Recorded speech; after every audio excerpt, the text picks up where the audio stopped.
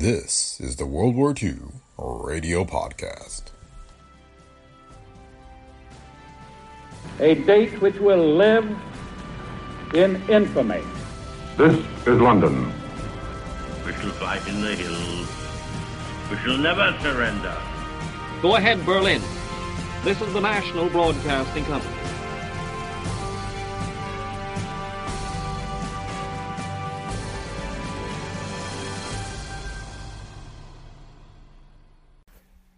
Welcome to the World War II Radio Podcast. The goal of this podcast is to deliver radio broadcasts as you would have heard them 80 years ago during the days of World War II. Our episodes are a mix of entertainment, news, and other information. You'll hear each episode as close to the original date as possible, with some additional bonus episodes thrown in that include related content. In today's episode, we have an episode of America Looks Abroad.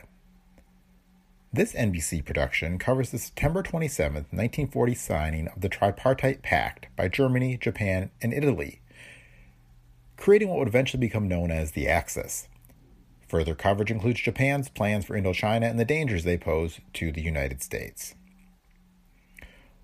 The World War II Radio Podcast is a Brick Pickle Media production. If you enjoy the show, please leave feedback on Apple Podcasts or wherever you listen. And with that, on to this week's episode. Hey, it's Ryan Reynolds, and I'm here with Keith, co-star of my upcoming film, If, only in theaters May 17th. Do you want to tell people the big news?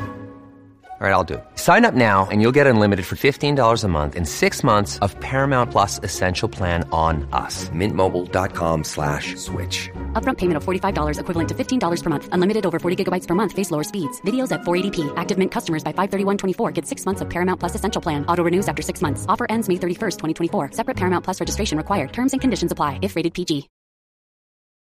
America Looks Abroad. This is the 44th in a series of broadcasts presented by the staff members of the Foreign Policy Association. Today's subject is Japan's aims in Indochina. The speaker is Mr. T.A. Bisson, Foreign Policy Association expert who follows events in the Far East. Mr. Bisson. Good afternoon. A week ago, at 3 o'clock last Sunday afternoon, French and Japanese military commanders signed a pact at Hanoi in Indochina. 2 days ago, on Friday, Germany, Japan, and Italy signed another pact at Berlin. The first pact entrenched Japanese military power in Indochina.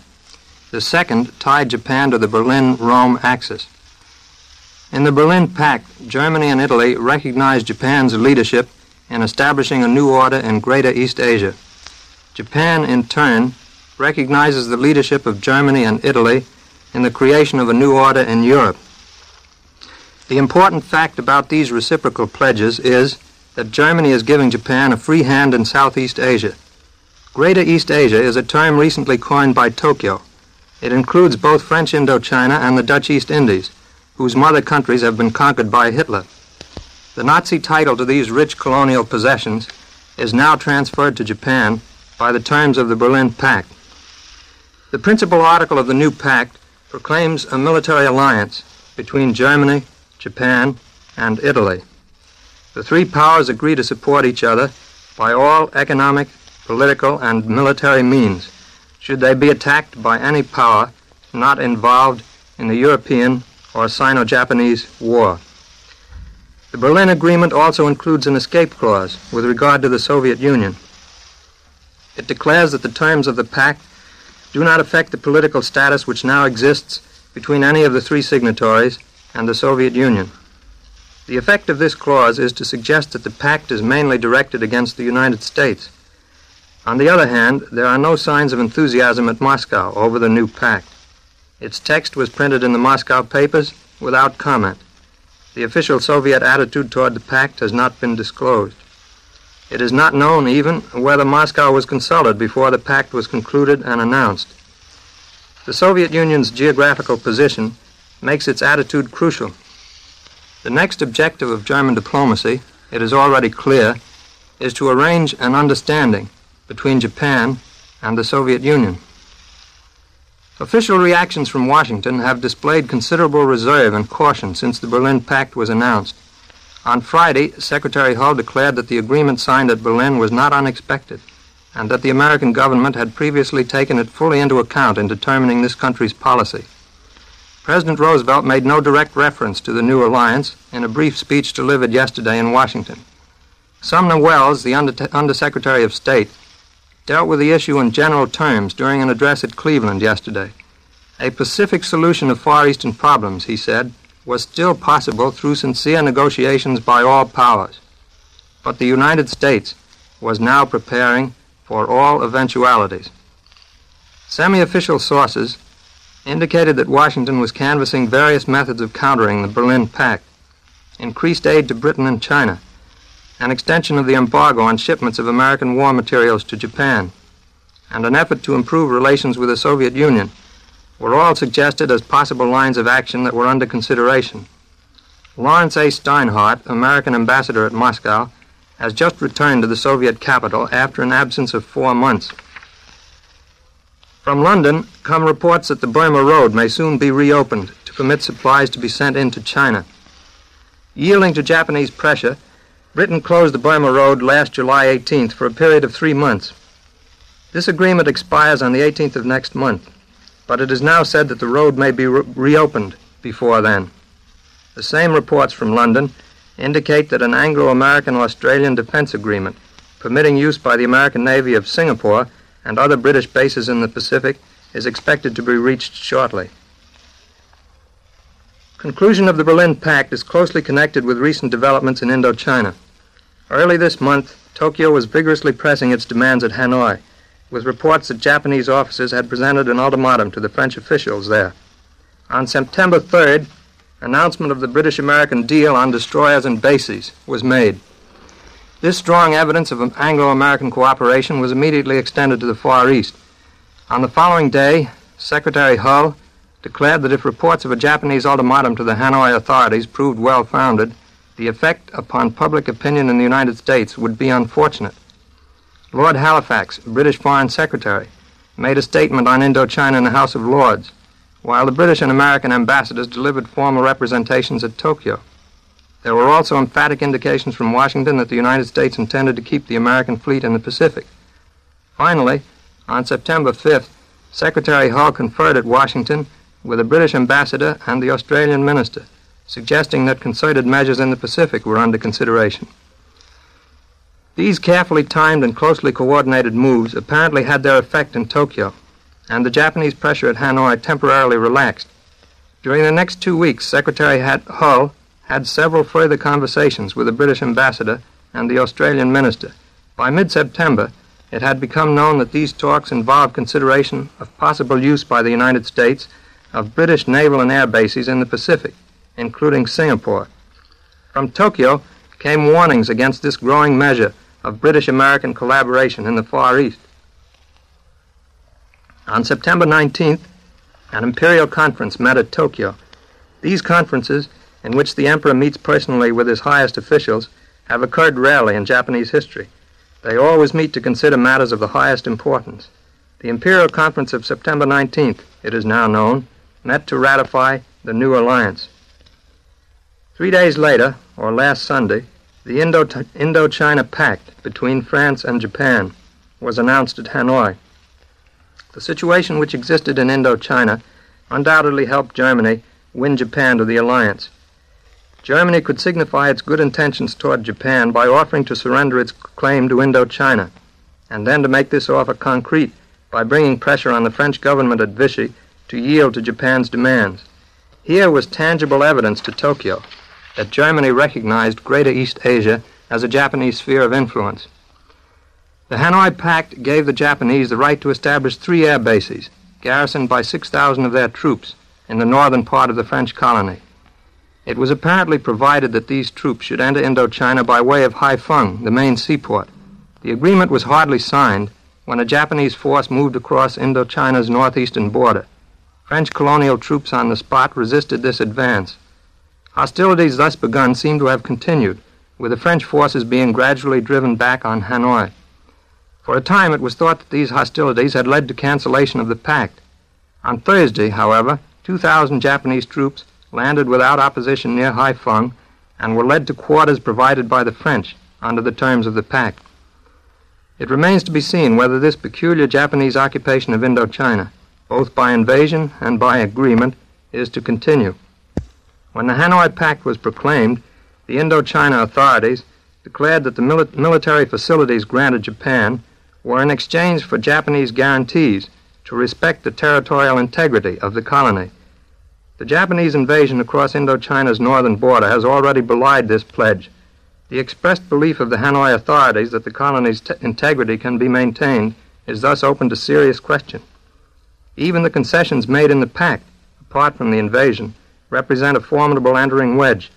First, 6,000 Japanese troops are admitted. Then 3 air bases are established. After that, the French may find it impossible to resist additional encroachments. Tokyo will be spurred, moreover, by powerful incentives to convert its partial occupation into full control.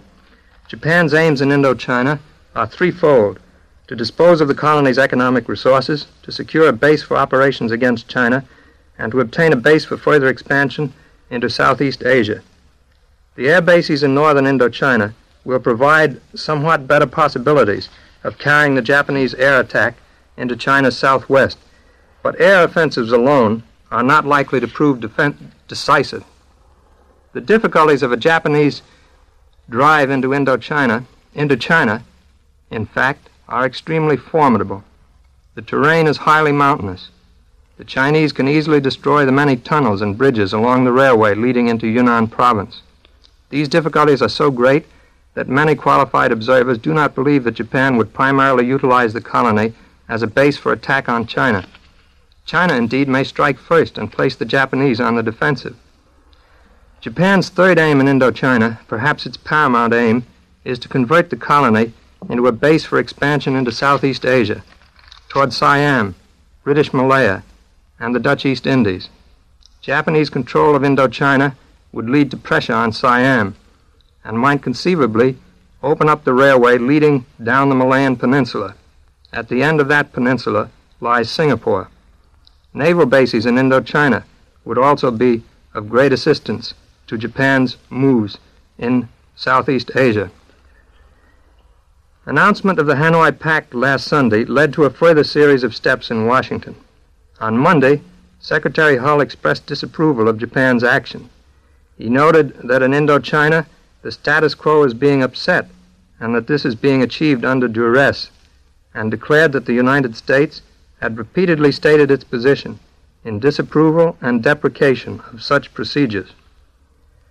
On Wednesday, the Export-Import Bank announced that a new loan of $25 million was being advanced to China, and that the United States would obtain $30 million worth of tungsten from China. This was the third of such loans to China, although there was one important difference between this and the earlier loans. This one was an outright loan for Chinese currency stabilization purposes. The earlier loans in December 1938 and March 1940 had stipulated that China must use the credits to purchase American products.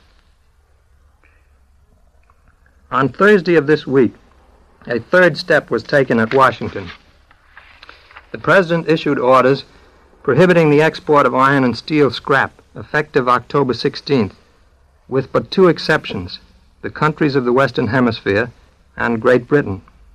This was the second embargo ruling which affected Japan, the first involving aviation gasoline, having been applied on July 31st. By exempting Britain, it clearly singled out Japan. On the other hand, the delay until October 16th was seen as holding out to Japan the possibility of a retreat on the Indochina issue. Any likelihood of such an outcome, however, disappeared on Friday with announcement of the Rome-Berlin-Tokyo Pact. Under the new conditions thus created, a reappraisal of American policy in the Pacific is required. Less than ever does it seem possible that any kind of a compromise can be reached with Japan. Appeasement has failed in the Far East, as it has failed in Europe. The cards which the United States still holds in the Far East are strong if they can be skillfully played. China stands out even more clearly as the first line of American defense in the Pacific. The bulk of Japan's military and economic resources is already engaged in the effort to subjugate China. Here lies the Achilles heel of Japan's present position. The United States can reinforce China further with money, with materials, and by additional limitations on Japan's purchases in the American market. The major division of American opinion will probably arise over the questions of the United States fleet. Should it be kept at Hawaii, sent to Singapore, or recalled to the Atlantic? The new allies, Germany, Italy, and Japan, cannot effect actual military-naval contact at present. To this extent, their cooperation is limited and even involves an element of bluff. Only the Soviet Union offers the possibility of an immediate contact between Germany and Japan.